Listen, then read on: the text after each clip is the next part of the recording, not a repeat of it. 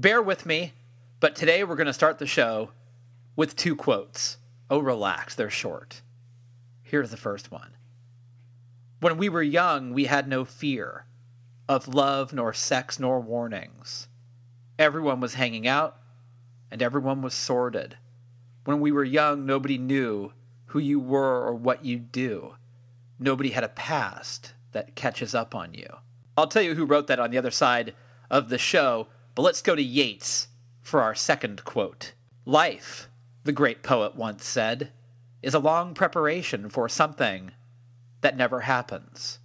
Well, today's show is about something that happened and something that didn't happen. In other words, the things that were and the things that could have been. I'm Alex Green. We're starting on a wistful note, aren't we? And this is Stereo Embers, the podcast. Check this out. When we were young, nobody died, and nobody got older. The toughest kid in the street could always be bought over. The first time that you loved, you had all your life to live. At least that's what you said. The first time you got drunk, you drank Pernod and dry cider. Smashed a window in as the police came around the corner. You didn't have no time to run, and your dad stood up for you as the judge said you're a fool. Baby sex and flagging, shifting women, getting stoned, robbing cars, bars and pubs, Robert Johnny's poles, Starsky Hutch get good TV, and Starsky looked like me. The first time that you stole rubber lips and tenors, bought a radio, then ran away forever. Never felt so good, never felt so good. That is the music of Whipping Boy, a band which featured my guest today on the program, Paul Page. Let me tell you a little bit about Whipping Boy and Paul Page. I think a lot about something Billy Joel said when somebody asked him why he didn't write pop songs anymore. His response was, I wrote 100 songs. I gave you enough. He's got a point. I mean, how much do you want from someone? Well, when you're music fans like we are, you want all of it. And you want it to never end. It almost feels personal when it does. But trust me, it's not. Now, the Stone Roses, or, I don't know, the Laws, they could never make the Billy Joel assertion because they gave us very little. It was great, sure, but it was brief. Or could they make the Billy Joel assertion? Could they say, look, here's 12 songs, or here's 2 albums, do with it what you will. But that's all you're going to get. Quantity, well, it's a nice thing. I mean, I would have loved to have had 10 Stone Roses albums, but that's just not the way it was going to go. Which brings me to Whipping Boy. The Dublin outfit have just 3 albums to their name, Summarine, Heartworm, and their posthumous self-titled effort. Look, all 3 are brilliant, but Heartworm is considered by many to be a front-to-back classic, a staggering collection of anger, passion, poetry, and grace. Sonically, Heartworm sounds like a mix between A House and The Fall. It grinds away with staggering melodic beauty and streetwise lyrical grit. And it shoots light out from every note that's played. It is a straight-up stone-cold stunner. Trust me.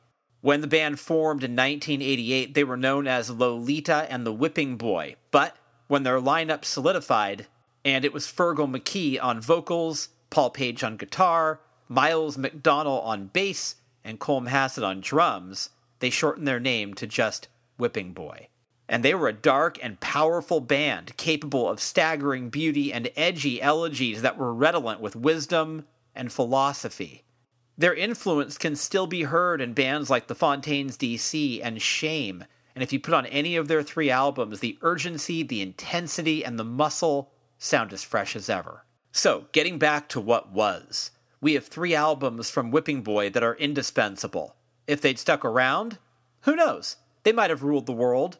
They certainly had all the tools at their disposal. But the band were done in 1998, and that was that. Did they give us enough? Well, You and I both know it can never be enough. We're fans. We're greedy that way. Paul Page is a great guy, and this is an honest, unflinching chat about what was, what could have been, and all that tricky stuff in between. Here's me and Paul Page of Whipping Boy having a chat right here on Stereo Embers, the podcast.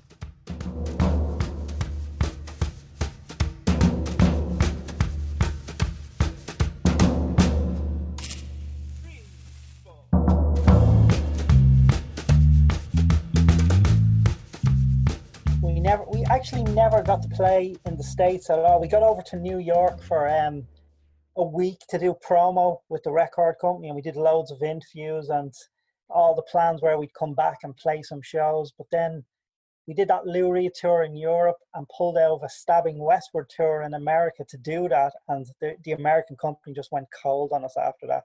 Really? It was, yeah. It was a great move.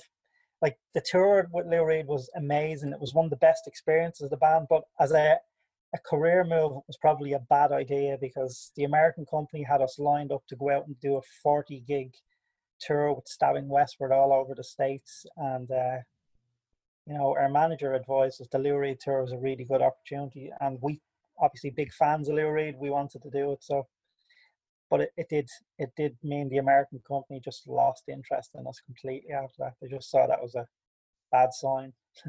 I didn't know that. So a band had the option of saying, well, I think we're not going to do that. Yeah, well, I suppose your manager, in terms of our manager, we had a manager, Gail Colson. She was like, she managed the Pretenders, Peter Gabriel. She was seen as a fairly heavy hitter in the music industry. And we only really got her in around the time of Heartworn. And I suppose, I think there would have been a bit of respect for Gail in the business, and her advice was do the Lou Reed tour in Europe. It's too big an opportunity. And we wanted to do it because we all grew up being huge fans of the Velvet Underground. But as I say, sometimes we probably should have did the American tour. It would have been probably our first kind of foray into the States, and would have kept the American record company on side. But look, in hindsight, you look back on these things and think it probably was a bad idea. But I don't know, man. I mean, I think we'd be sitting here now and you'd be saying, God, we should have done that Lou Reed tour. Yeah, you're probably right. And the Lou Reed tour was an incredible experience, like just incredible. Like, we were out 5 weeks all over Europe, and I remember the first night standing side stage, and he opened with Sweet Jane, just those really familiar chords. And I just remember saying to myself, I get to do this for the next 5 weeks, stand this close and hear someone that I grew up listening to, like, who really inspired me to want to be a musician. I get to do this every night for 5 weeks. So it was an incredible experience. I don't regret it in that respect, but I know potentially for the States, it was a bad idea for us to not do the Stabbing Westward tour at the time. I mean, I got to say, it feels like a really weird pairing, though. Like you and Stabbing Westward, that doesn't make sense in my head at all. Well, they were a Sony band, and I suppose they had already built up some kind of a following in the States because they're based there. We were kind of a newer band. So I think I can see why Sony thought it was a good idea, put the two bands on the same bill. There would be some crossover. To be honest, the Lou Reed audience probably wasn't their audience either. They were a much older audience at the time. Yeah. So, we just wanted to do it. It was just an amazing thing to get to play with someone who was an idol like that. Yeah, and Whipping Boy were pretty lyrically driven. Whereas, and no disrespect to Stabbing Westward, they're a Chicago band, they're an industrial band, but they're not really. They're more like sonically dazzling. They're not, to my ear, they're not like a lyrically inventive outfit the way that. So I think lyrically, Whipping Boy had a lot in common with Lou Reed, I would think. Yeah, I'd agree with you there, and I think there was a lot of Lou's in the way he wrote about growing up in New York. A lot of that was still true to the way I suppose, Fergal wrote about his experiences growing up in Ireland. So and that honesty in the lyrics, where you just lay it bare, and that was something that we got to do with Heartworn. For a major record label album, the honesty to be even to be allowed to do that was something we were surprised by. Nobody ever tried to censor what we wrote or even how we sounded, which amazed us. Like, there was no tampering with Heartworm. We got to make the album we wanted to make, which was really, really good for us. And I think that's one of the reasons why it's stood the test of time. There's so many bands I've liked who, when they signed a major deal, you know, they go into the studio for the first time and their music is so watered down and so polished, like it just becomes unrecognizable. And the thing that the record company sold them for is, the thing that the record company signed them for is actually filtered out their music completely. So, you know, they didn't do that with us, which, you know, I think they trusted, based on the demos that they heard, that we had something that, you know, that really, I suppose, spoke to them, and they felt, you know, that it was all there. It was all there. As it turns out, I think our music came out at the wrong time. It came out at the time Britpop broke, and we just weren't that. You know, we just were not in that kind of niche at all. Were you listening to a lot of Irish bands growing up? Like, were you influenced by like bands like the Undertones or the early stuff like that? No, to be honest, probably not. We would have been more into, I suppose, English post-punk music, like Echo and the Bunnymen, the Chameleons, you know, the Fall, Nick Cave, obviously Australian. And then I suppose at the beginning of the band, we became really interested in some of the American noise core bands like Sonic Youth, Big Black, Swans, those kind of bands.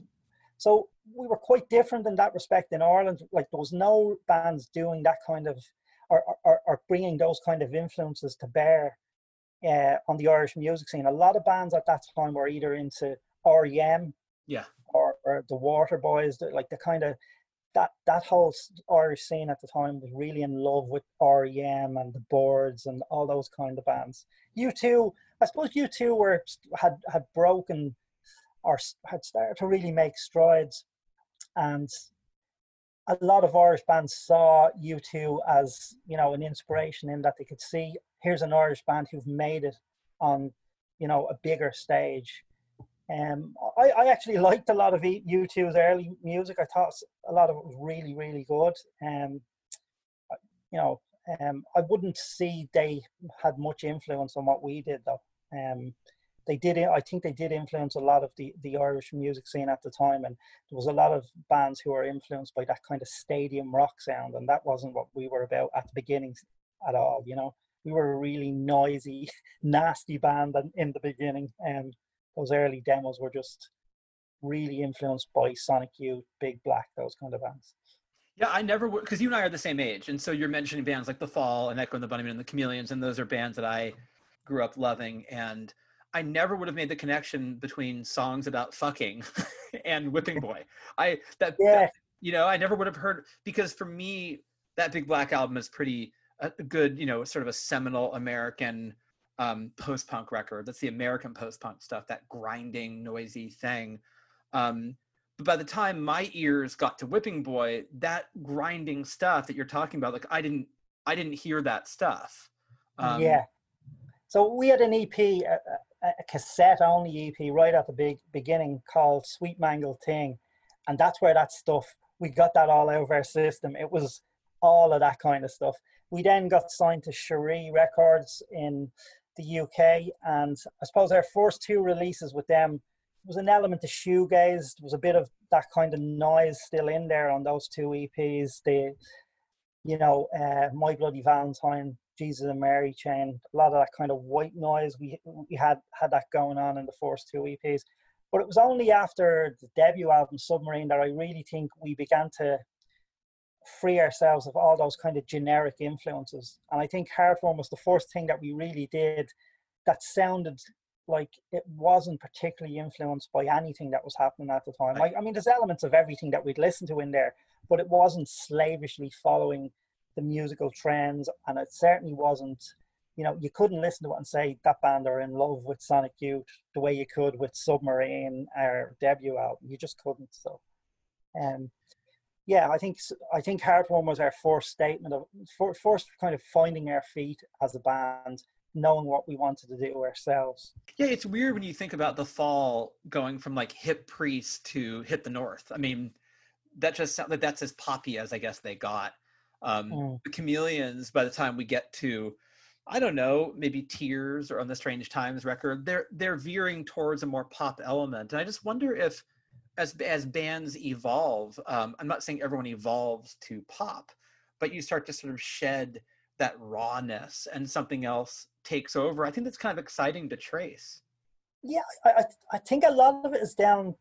If I'm being honest, when we started playing music, we had a very rudimentary knowledge of how to even play. Like it was that punk thing that, and that's the thing that I think I loved about punk music, the idea that, you know, anyone can do it, that you can pick up a guitar and make a noise and do something that sounds thrilling, and that's carries you through so far. But as you kind of, the longer you're at it, the better you get as musicians. And I think that's what really what you see with some bands, that they start, it's not even sometimes a conscious thing, it's just they do get better and they get more focused, and it's not enough just to get out there and, you know, make a noise, or, you know, just bash out a 3-chord trash. You just naturally become a better unit as a band. Yeah, the only thing I could think of is When We Were Young reminds me a little bit of stuff on the first, maybe, or second, A House record. Yeah. Right, there's a little bit of similarity there. Yeah, they got, definitely. I mean, A House, a really good band, and would have been around similarly around the same time, maybe a little bit before us. They came out. So I remember going to see A House playing in the Underground, this tiny venue in Dublin, um, before Whipping Boy started. You know, going to gigs at the weekend in Dublin. Dublin had so many venues and such an explosion of bands around the time when I started going to gigs. Like, you literally every weekend you could go out and see a different band, and it was just incredible. And I think that's something we've lost. Certainly there's a lot less venues in Dublin now, but there doesn't seem to be the same. Now, I know people will argue this, and I've said this before, and people were indignant. They were like, how could you? You're just getting old. You don't know what's out there. But I just get the sense there's not the same, music doesn't hold the same place in people's lives, young people's lives now, as it did when I was growing up and before, you know, I started listening to music. Like, music had a much more central role for, you know, teenagers when I was growing up than it does now. There's so many distractions for kids, other distractions for kids now.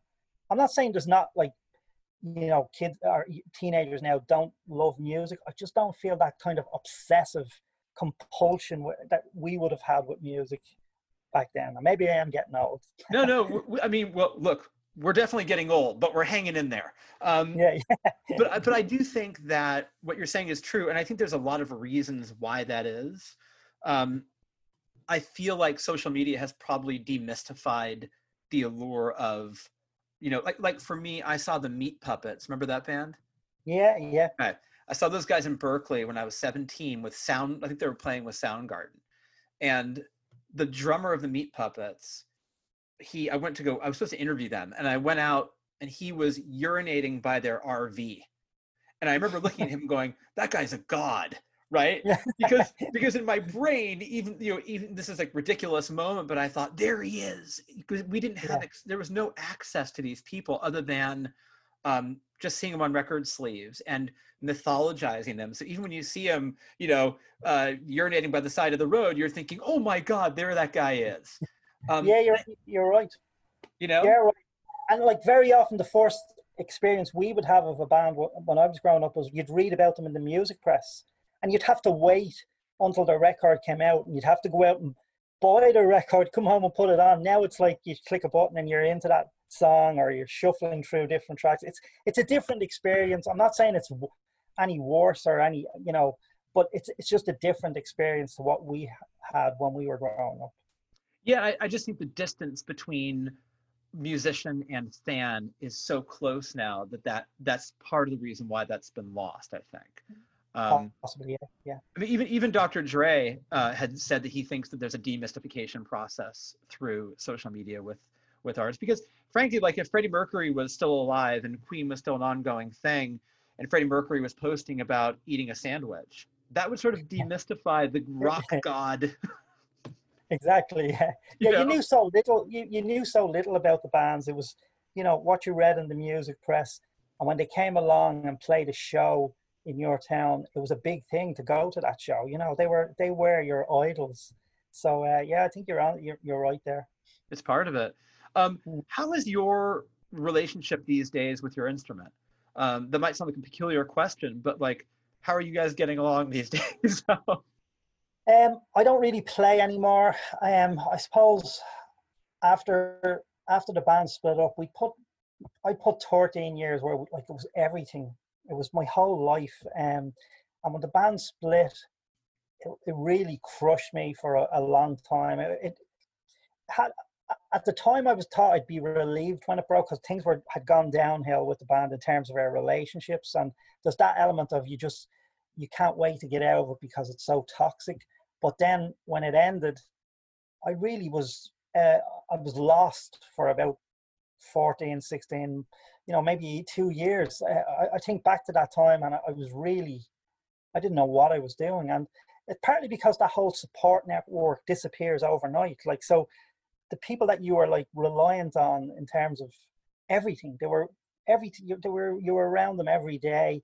And then all the kind of the other people that were in the whole, the kind of satellites, if you like, the sound guys, the people who went with you to gigs, overnight they just disappeared. So all those friendships, and well, you thought there were friendships there, they're just gone. And so I really struggled, and I didn't want to look at the guitar for a long time afterwards. And I did try get back into it, but Whipping Boy were the only band for me. I knew it when we split. I'd never play with another band. So I just knew it.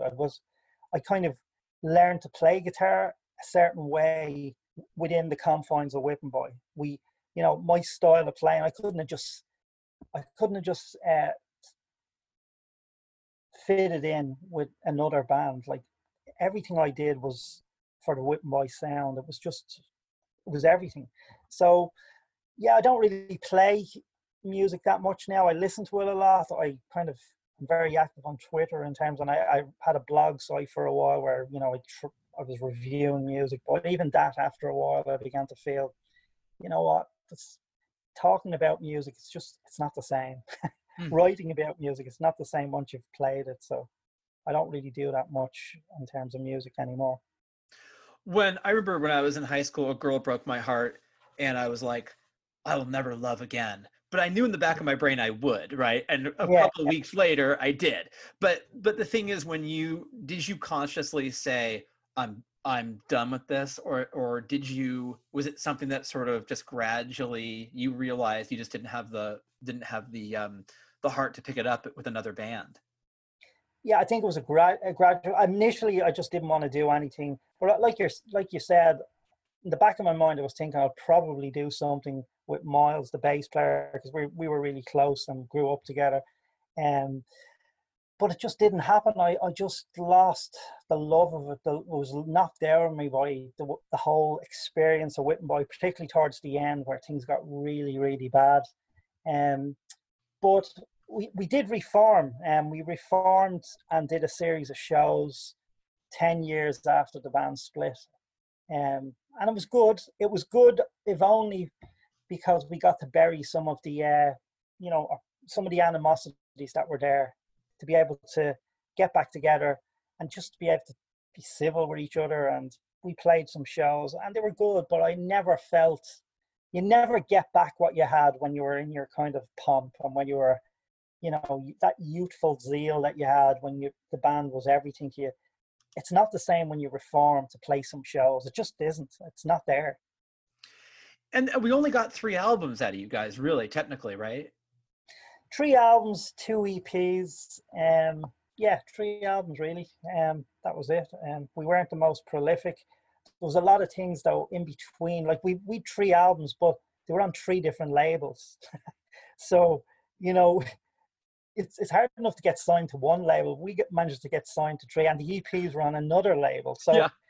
now there was a lot of time between those records where you're looking to get someone to release your records. And again, even releasing music back then was a whole lot different to the way it is now. There was no chance of doing it yourself, really. You were really reliant on the whole demos to a record company and a record company Yeah. wanting to put that record out, you know. And nowadays, you can do a lot yourself. And I know lots of musicians who do everything in a home studio that costs a couple of, few thousands euros, and they're able to release a really good record on it. But back then, that wasn't the case. Yeah, I tend not to ask these things because it feels kind of private. But do you have any relationship with the guys anymore? Are you pals with Fergal or Miles? Are you guys still okay? Yeah, me and Miles, we were cousins and we grew up together, hung out together like as kids. And yeah, I'm still in touch with Miles regularly. And I was only in touch with Fergal this week for the first time in maybe 10 years. And Colin, the drummer, I was in touch with him as well. So we're just talking about these reissues that are coming out, the Heartworm reissue. So I just made contact with him, and it was nice to hear from him. We just a couple of texts back and forth, and we'd probably meet up, at some stage when this pandemic is over. And yeah, there's no animosity now at all. Like, there really isn't. And part of that's, as you get older, you realize there's no point in holding on to any of these kind of petty. It's pointless. It does no good. I'd so much more good times with the guys than bad times. So I focus on those now. The 12, 13 years we had together, we did some amazing things together. And they're the things I look back on as I get older, not the negative stuff that happened near the end. And the negative stuff usually is grounded in youth and ego anyway, right? Yeah. I think with us, losing the deal with Columbia after Heartworm knocked the band's confidence to a degree, and we tried to do that third album. We did that with our own money, and recorded in a small studio.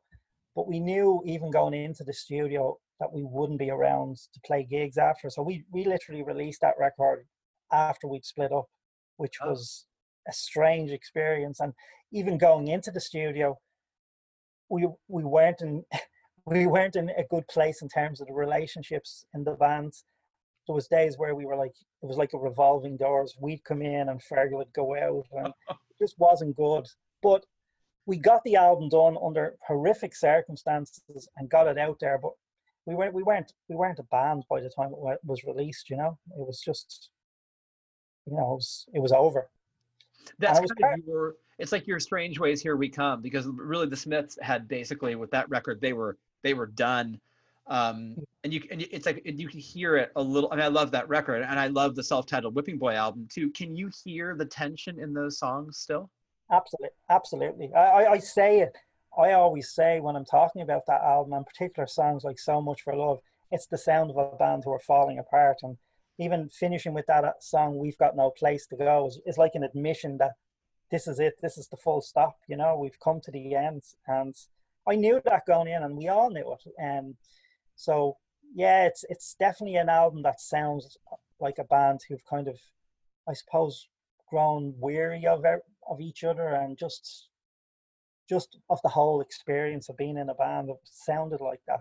I still think there's some good music on that album, a lot of good music, and we were, I think looking back on it now, we're probably as proud of that as we were at Heartworm, just to get it done. And I often think if that had been recorded for Columbia in the big studio with a producer, I think it would have been a big record. I think there's a lot of good stuff on it, but that's just the way things go. I want to get back to you and the guitar, because it's kind of interesting to me. You must still have guitars around your house, right? Yeah, I have a couple of them, gathering dust. And, I may take it, Miles has been bugging me for a while, and had been bugging me, stop now to get back and do something with him. And, maybe I will. I mean, these reissues, the album coming out again, it might help revive interest for me a bit. You know, I'm amazed at the love for the band that's still there. Like 25 years on, you know, it's just incredible how much interest there still is in the band for a band who are a complete commercial failure. And you know, there's no easy way to say that, but that's what we were. We did not succeed as a band in any shape or form, but to have people still talking about the record with the same love and fondness for it, it's humbling, and it makes it feel like it was worthwhile, all the hard stuff we went through, to know that we did something that stands the test of time and is still out there, you know? Oh, I mean, I think it's become, I mean, the legend of the band, I think, has only grown because, I mean, I think those three albums, obviously Heartworm gets a lot of the focus. Yeah. But I think it's bookended by two excellent albums. I mean, I think your discography is brief but incredibly stellar. Yeah. And you know, and the songs have aged really, really well.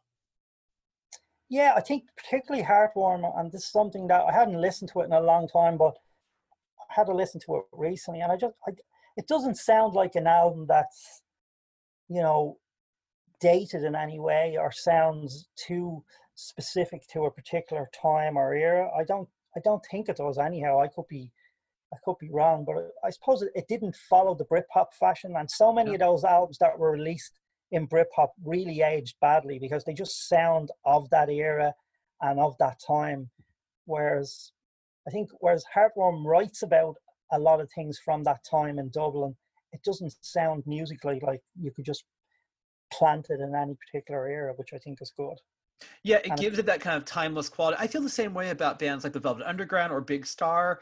Those records, to me, they don't sound grounded in that time period, even though they clearly are from that time period. But that's what makes something eternal, I think, is that it has that, it can almost exist in any decade.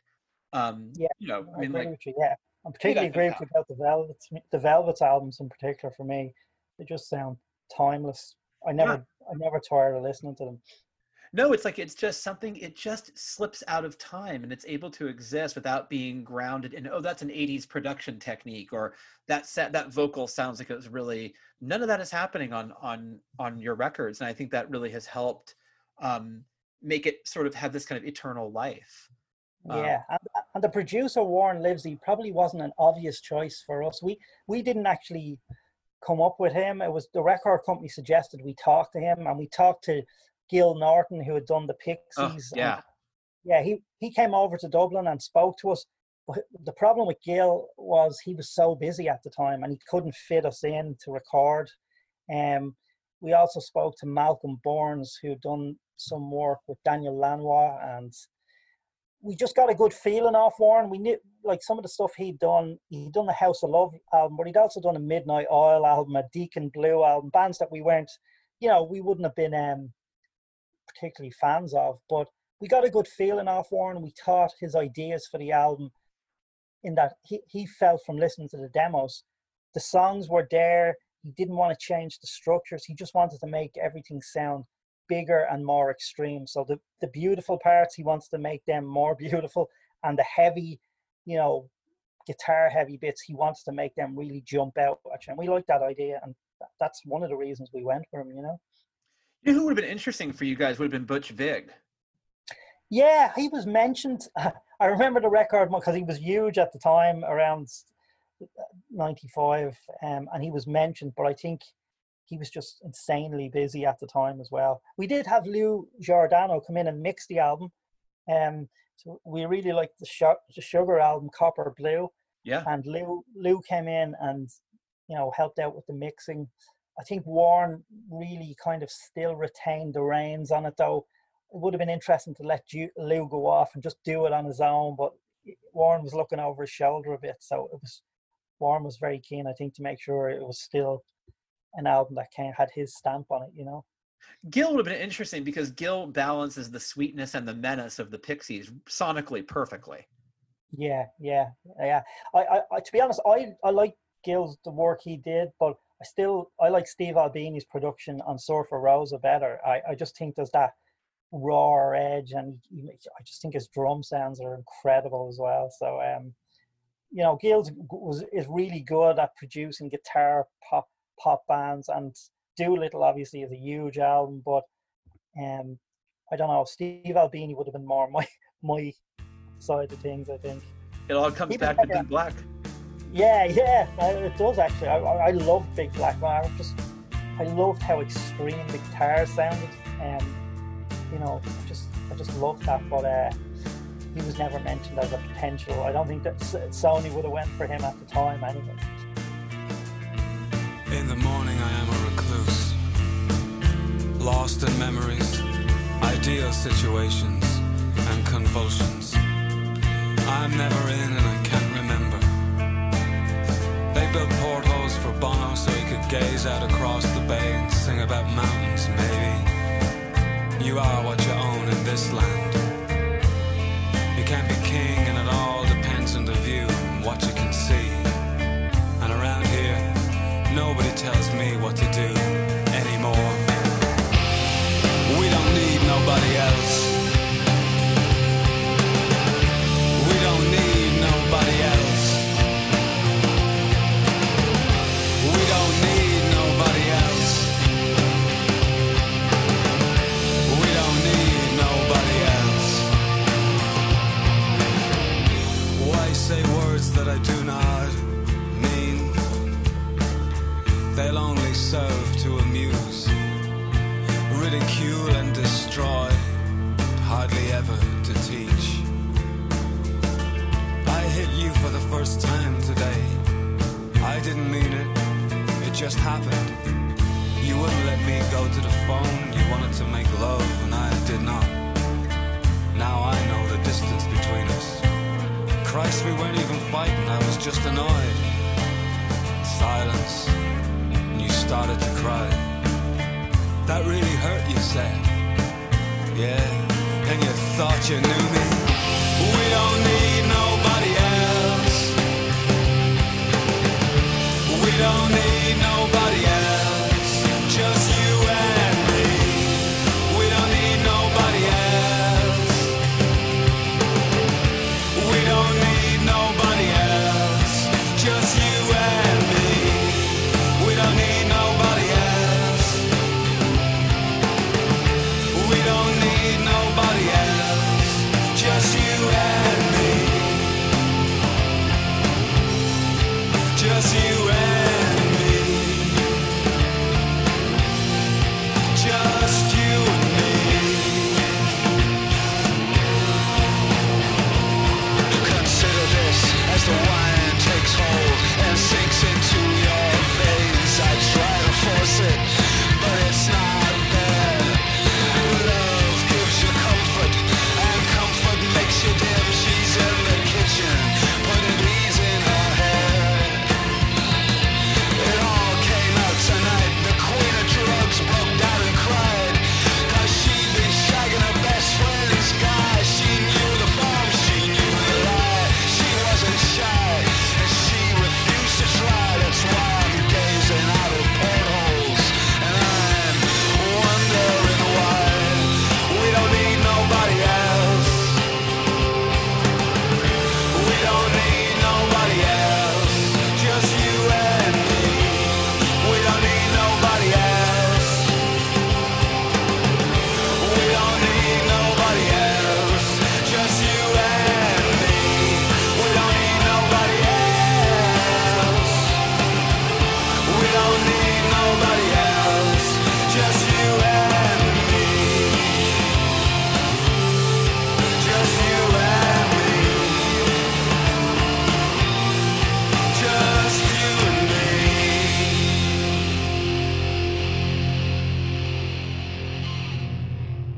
So my kids never really took much interest. They didn't even really realize I was in a band until recently. But I've a 21-year-old who has started making music himself, but he's really into dance music and kind of electronica.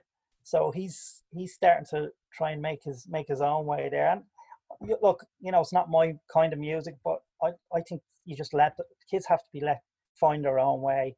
And you know, the fact that he's not really interested in the bands I like, it's just, you know, it doesn't bother me. It's like kids have to have to have their own thing, and I never really tried to influence them in that regard. So they didn't know you were in a band until recently? That's Well, it wasn't really something that, there's no real reminders around the house that I played, and they were aware of it, but like they'd never really listened to the album or known much about it. Like they would have been too young at the time when Heartworn came out. So, they're not, their awareness of it isn't that great, and they're just not that bothered, yeah. Yeah. It's like, I played in a band back in, probably seems like to them I played in a band back in like the old days. So, Yeah. it's not really relevant now because they don't really see me playing or doing anything in terms of music now. So just see it as something that happened in the past now. When you think about, I interviewed a guy, this guitar player named Ian Goth, who does these beautiful finger-picking albums. He's really something else. But he was telling me he went through a period of his life where he couldn't really afford to be a musician. He needed to make money for his family. He couldn't do it. And so he broke all of his guitars. He smashed them. Oh. So he wouldn't be tempted to play. Yeah. I mean, you seem like you hung it up and you seem like you were okay with that. But are there, and this, I'm asking this question selfishly because I was into radio really young and I burned out by 23. And I quit for 20 years, but I thought about it every single fucking day. I didn't have the heart to get in front of it because I didn't know what it would feel like, and it felt really raw and weird to me. So it took me, but I finally came back and it felt better than ever. So I'm wondering, like, for you and this is just a really interesting moment in terms of putting it down. And do you think about it once a day? Do you never think about it? Do you imagine what it would be like to pick that thing up again? Like, where does your curiosity around the cold turkey? I think about the band every single day, what I did with the band. It wouldn't be fair to say I think about what it'd be like to start playing guitar again, but there's not the band was such a huge part of my life. Like it's there always in the background for me, and I think about it, and it's something it defines who I was for a long period of my life. Yeah. So yeah, and I do think about what would it be like to go out and play again or write songs again sometimes, but I wouldn't say it's every day, but I do think about that. Yeah, I suppose in a way I probably feel I shouldn't have left it as long as I did. You get to that point where you think, I've left it so long now, there's no point in going back. It'd be like starting again, and there's that side of it as well. But like, I didn't miss it for a long time. It was too raw for the first 2 or 3 years, just what had happened with the band. And I did have to, like you say, like, I had to go back and work. I had to find a job. I had a family and I had to make a living. So that became my main focus because I knew I wasn't going to make a living from the band because it was gone. So, that did become the main focus. And then you get a bit older and other things take over in life. But it is something that's part of me, and I wouldn't rule out doing it again. Yeah. I wouldn't certainly taking up the guitar and seeing what happens. But I'd never do it like some people, just want to play music. They play cover versions. They join a cover band just to be able to play the guitar. That doesn't interest me at all. I have to be creating something of my own for it to be interesting for me. I'm glad to hear you say that you wouldn't rule that out, and that's something that I mean, that initial moment where how long has it actually been since you've held a guitar? Do you even know? I'd say maybe. I think I took it out for a while, about 7 or 8 years ago, and just for a week or two, I was fiddling around, and I just couldn't feel any magic from it. It was like I said, let's just see what happens if I take this out. And it just felt dead, and it didn't. I remember when I picked up the guitar first, every time I picked it up, it felt like, even though I was like fumbling around, it felt like I was creating magic. The guitar looked like something from which magic happened. And I know that sounds weird, but it felt like every note you played just sounded amazing. I picked it up 8 years ago, and it just sounded like a piece of wood with some strings, and it just didn't have that magic for me. So I won't. Obviously, I might. I'm not ruling out doing it again, but it has to feel like it's something that moves me or I want to do, or it's not. There's no point. When you listen to music, do you hear the guitar first? As a guitar player, does your ear immediately go to that place in the song, or how do you? No, when I listen to music, it's the feeling of it. My music has some kind of an emotional attachment. Just the feeling from it is what I look for. Obviously, if I hear a band where the guitar is really strikes me as something that's something that would pique my interest. If there's a particularly good guitar sound, but it's not what I listen to first.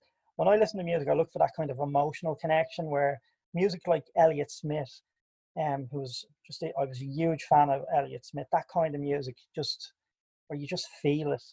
That's what I look for from music first. It's not a particular instrument, but as a guitarist, obviously, if I hear something that I think that guitarist is amazing, it does. It does.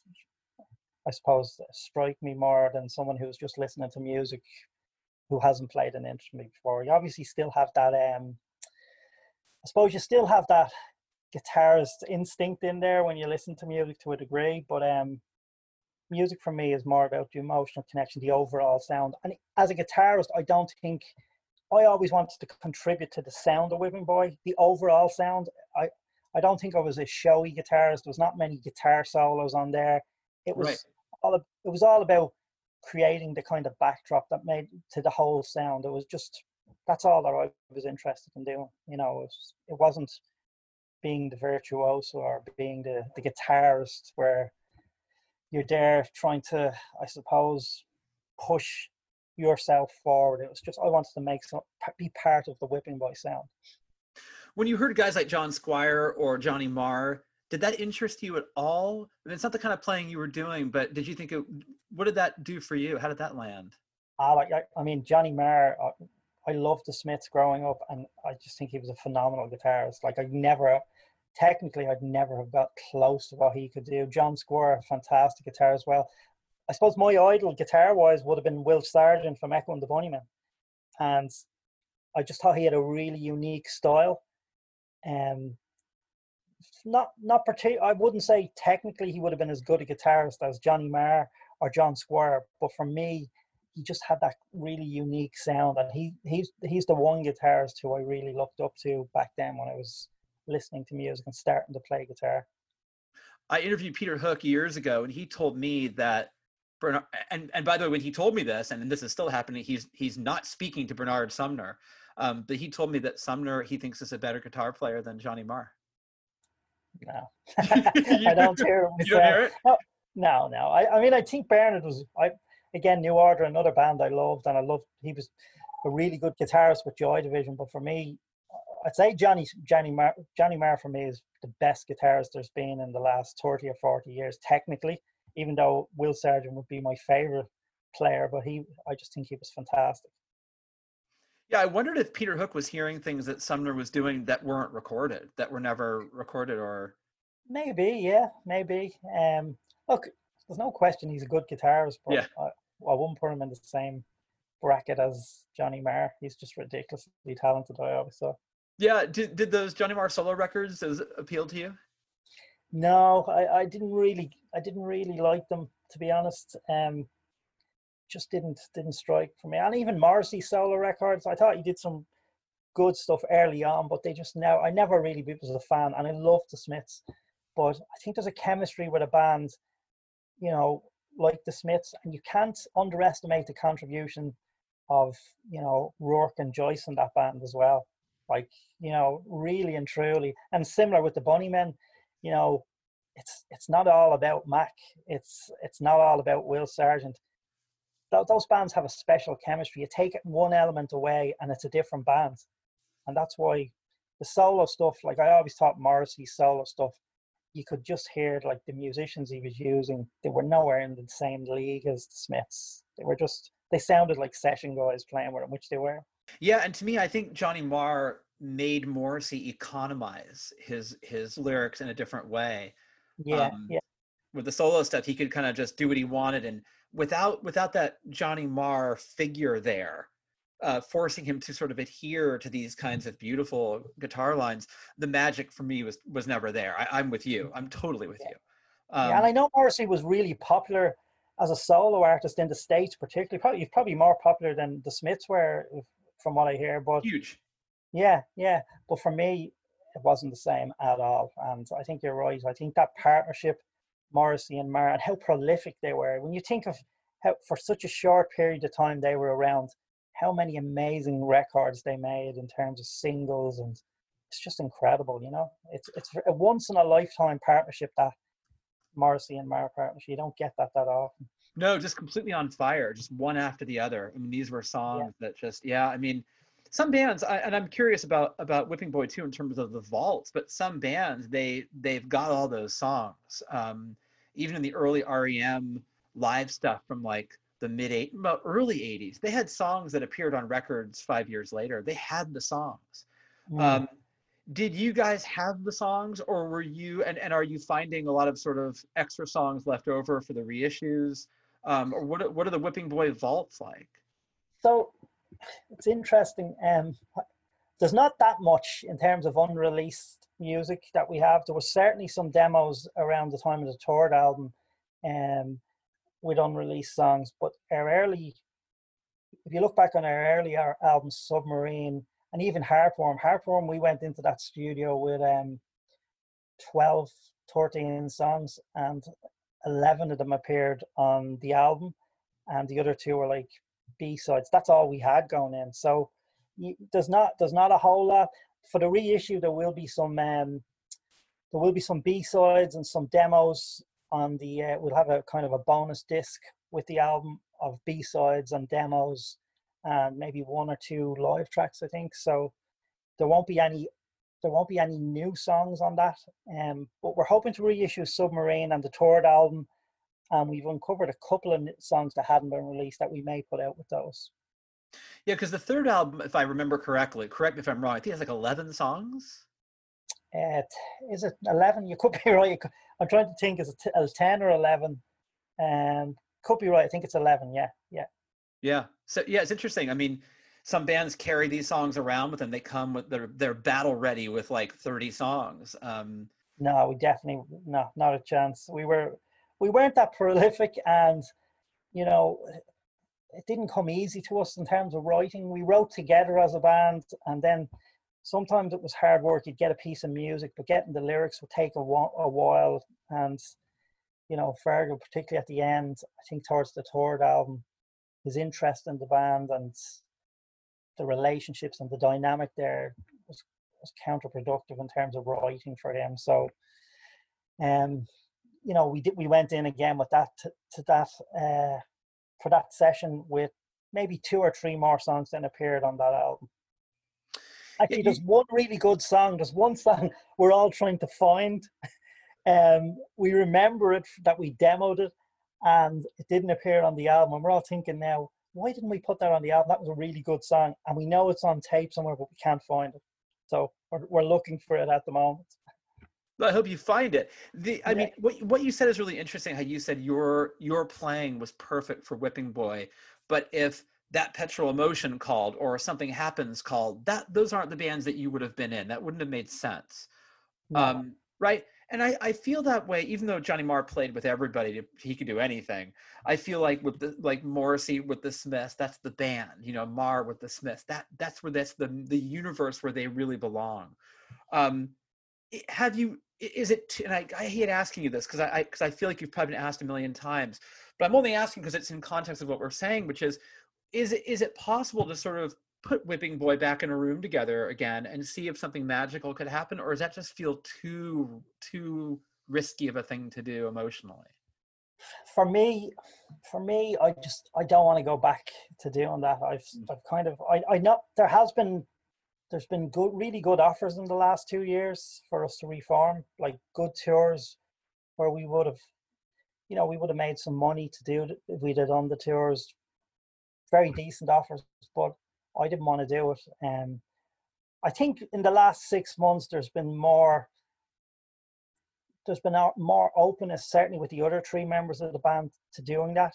I've heard from, independent sources that Fergal and Colin would have been interested in it, and I know Miles probably would as well. I'm not keen on it, but I won't rule it out. I'll never say never, because I said that before, and like I said that after we split the foursome, we'll never get back together, and we did that tour tour where we reformed. But look, I know Miles, his real thing would be, if we were to do it, it would have to be to do new material. He's no interest in doing, a tour of just all the songs that we did before, and have no vision for anything in the future. And that's something that he would be really adamant. He's no interest in that, and I can see why. I understand why he wouldn't. But there's so much around being in the band, around the compromises you have to make, that as you get older, it becomes much harder to do that.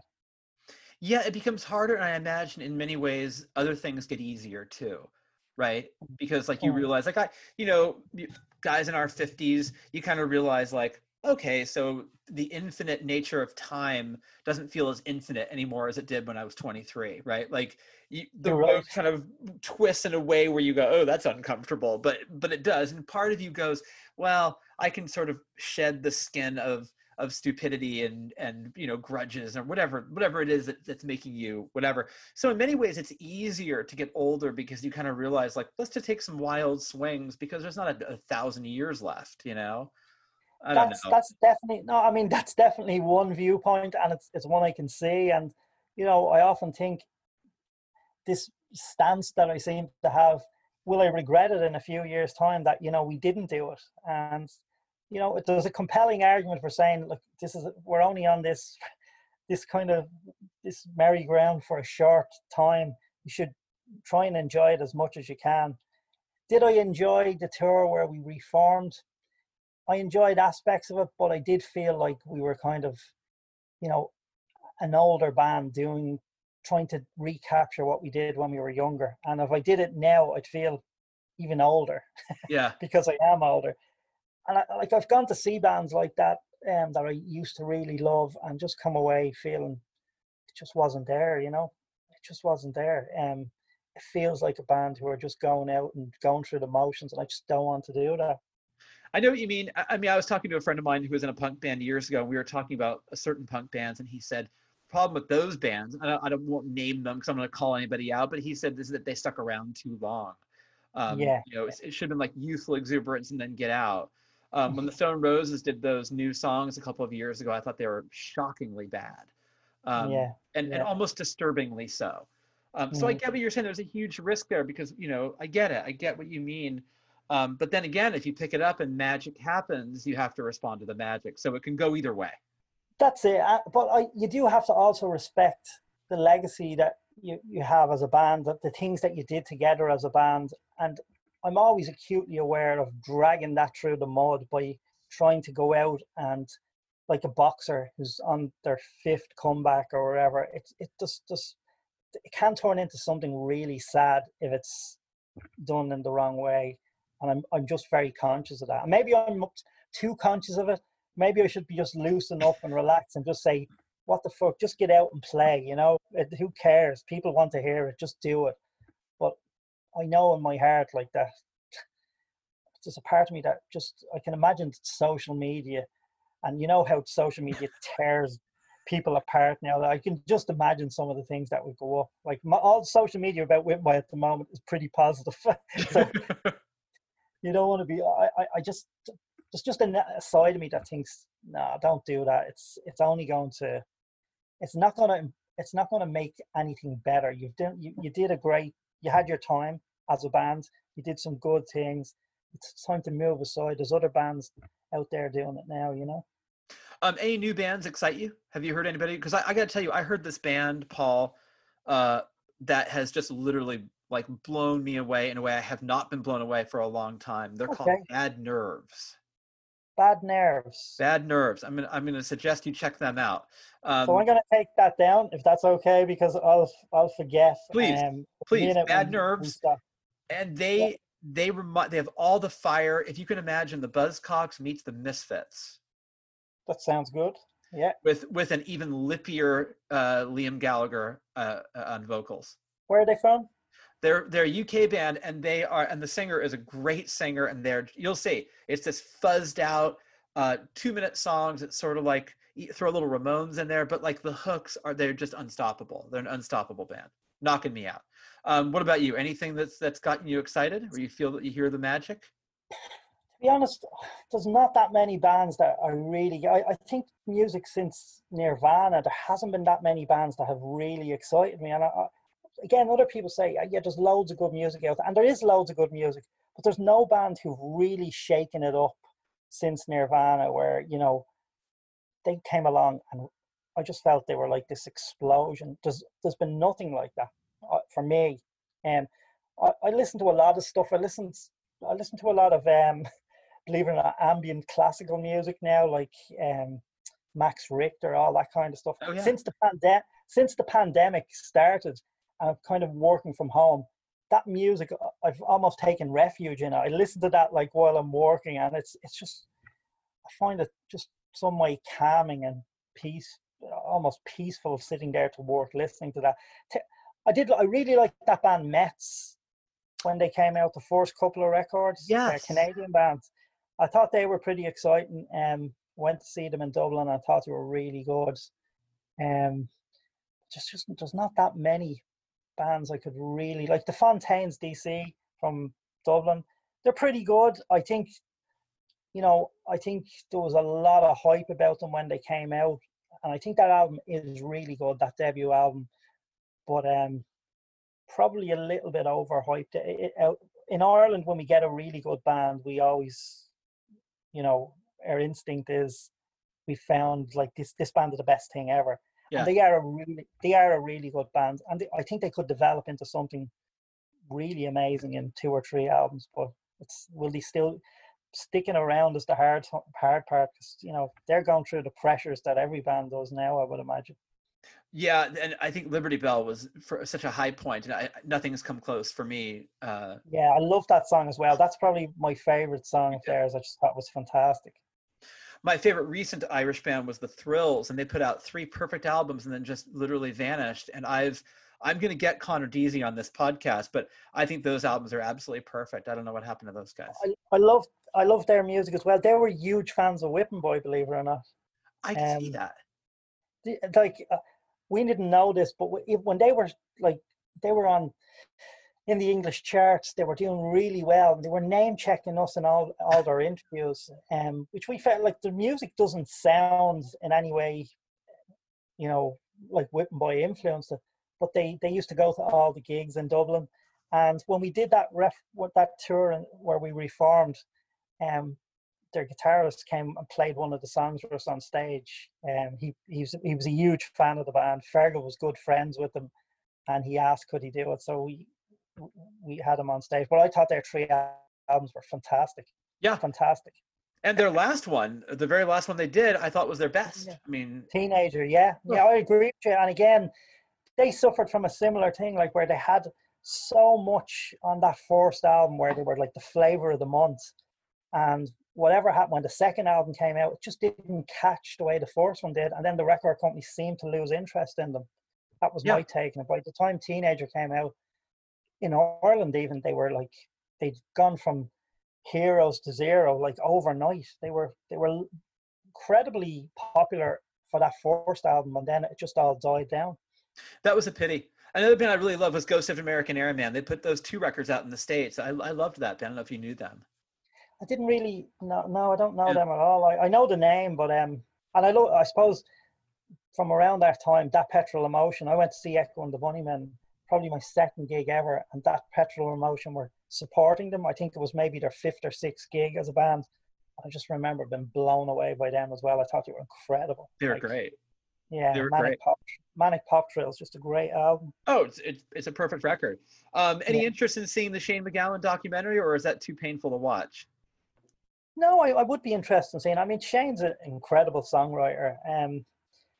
He's been on some Irish TV shows in the last couple of years, and it was kind of sad to watch him. He's still hanging on in there, but I don't know. It just felt wrong. It almost felt voyeuristic watching him, because he wasn't really wasn't coherent, and he just looked like a sick man. And for someone who's written so many great songs, and like incredible songs, such a talented songwriter. I don't know if it's a legacy of, I suppose, the rock and roll years where there's a lot of drink and drugs there, but it seems like it's taken its toll on him. But I'd be interested in that documentary, definitely, because great band. It looks powerful. Did you interact with Lou Reed at all? Was there any on that tour? Did you have any Lou Reed moments? You know, we've supported a lot of bands: Rage Against the Machine, Smashing Pumpkins, Nick Cave, lots of English bands. Very often, as the support band, they barely say hello to you. The first night we played with Lou Reed in London on the tour, when we came off stage, he was outside our dressing room with the rest of the band to introduce himself and the band to us, and just to say to us, "We're going to be with you. You're going to be with us for 5 weeks. I want you to have a good time, and this is the band." And I just thought it was a really nice touch. And yeah, we did have some interactions with him. We were on this French TV show, and Lou was playing on it, and Elvis Costello was playing on it, and he said some really nice things in his interview about the band. And we would meet him occasionally. Like, he wasn't someone who hung out for drinks, but we played pool with him one night at one of the early shows in a local bar, played some games of pool, and he was really nice to us. He was a gentleman to us. There was no, like, we'd heard of this fearsome reputation, and how he didn't suffer fools gladly, and he was just someone. But to us, he treated us better than any headline act ever had done. That's the way we saw it, anyhow. I love hearing that, because sometimes, I've had moments where, you get afraid. You're talking to people that you really admire, or you're hanging out with people you admire, and you think, God, if you're not nice to me, I'm going to have a real dilemma on my hands of how to handle your art. It's going to really become tricky. It's like. Yeah, and I can see people, if people treat you, if they're an asshole to you, you're obviously going to be less receptive to what they're doing, no matter how good their art or the music is, But no, I've actually read a biography of Lou Reed subsequently where, literally nobody had a good word to say about him. Even some of his closest friends said he was an asshole back then. But by the time we played with him, and back then in '96, maybe he was a different person, but he was just really cool with us. No problems at all, and treated us so well. Oh, I love hearing that. And I wasn't trying to sort of, pressure you to put the guitar back in your hands again, but I'm just really kind of curious about the relationship between how this stuff works. And I'm fascinated by the creative process. And this show really is not about looking back. It's about looking forward. And I do, in my own life, I've tried to, and this is probably like self-preservation, Paul, but like I'm trying to smash the rearview mirror and not fetishize the past, and not walk through a museum of my life, and just, I want to constantly be doing new things. And so, I try to really talk about moving forward. And so it's interesting to hear about your relationship with your instrument, or you're not seeing each other right now, but it's interesting to me to talk about that. I'm glad that you're willing to talk about it. It's something that I'm rarely asked about, believe it or not. And any of the interviews I do, they usually focus on Heartworm, they usually focus about the band.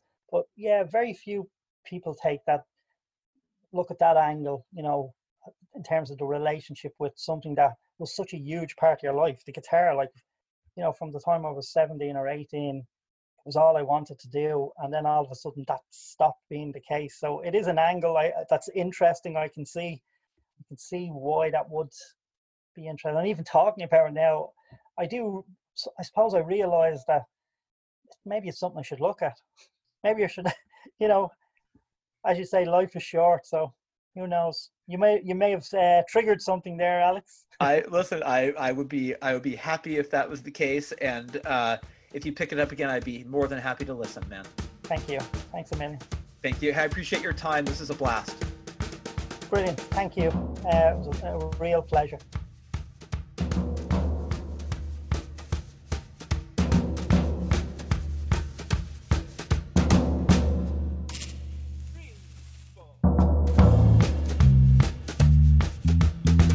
Paul Page of Whipping Boy, very nice guy, very sincere, very cool guy. I like him. And I hope he picks up the guitar, but I'll understand if he doesn't. It all gets back to I gave you enough, doesn't it? That's the theme of this show. Well, if you can't get enough of Whipping Boy, I can understand that. They're an unbelievable band, and you can get the reissues of their albums through Needle Mythology. So here are 2 ways to stay informed. Follow Whipping Boy on Twitter at Whipping Boy Band, and follow Needle Mythology Records at Needle Mythology. And you can see what's going on with those reissues. They're going to be beautiful, like museum pieces. You're going to want them. Trust me. AlexGreenOnline.com is where you need to go to see all the things I do. None of those would be suitable museum pieces at all, but stop by and say hello. You can follow me on Twitter at EmbersEditor or on Instagram at EmbersPodcast, or just email me, editor@StereoEmbersMagazine.com. Stereo Embers, the podcast, is available on all podcast platforms. Go to the one that you use, subscribe, tell a friend, leave a nice comment, give us a rating. The order in which you do these things does not concern us, only that you do them. Okay? We would appreciate it. We really would. Thank you for taking the time to express your love of the program. If you have anything else to express, let's just stick with the love. Okay? All right. Bombshell Radio can be found on bombshellradio.com. Stop by and see what makes us tick. And I think that's all the businessy stuff that we have. Let's close the show with a longer listen to When We Were Young by Whipping Boy. Enjoy it, and I'll see you next time. Thank you, as always, for listening to Stereo Embers, the podcast, only right here on Bombshell Radio. When we were young, nobody died, and nobody got older. The toughest kid in the street could always be bought over. The first time that you loved, you'd all your life to live. At least that's what you said. The first time you got drunk, you drank Pernod and dry cider, smashed a window in as the police came around the corner. You didn't have no time to run, and your dad stood up for you as the judge said you're a fool. Baby sex and flagging, shifting women, getting stoned, robbing cars, bars and pubs, rubber Johnny's poles, Starsky Hutch get good TV, and Starsky looked like me. The first time that you stole rubber lips and tenors, bought a radio, then ran away forever. Never felt so good, never felt so good with you. When we were young, we had no fear of love, no sex, no warnings. Everyone was hanging out and everyone was sorted. When we were young, nobody knew who you were or what you do. Nobody had a past that catches up on you. Baby sex and flagging, shifting women, getting stoned, robbing cars, bars and pubs, rubber Johnny's poles, Starsky and Hutch get good TV, and Starsky looked like me.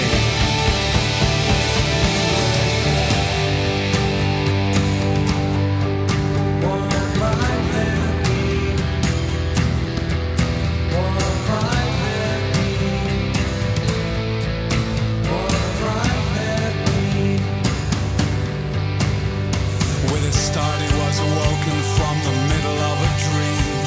He's making movies in his head that never will be seen. He's holding Oscar in his hands and kissing beauty queens. What might happen?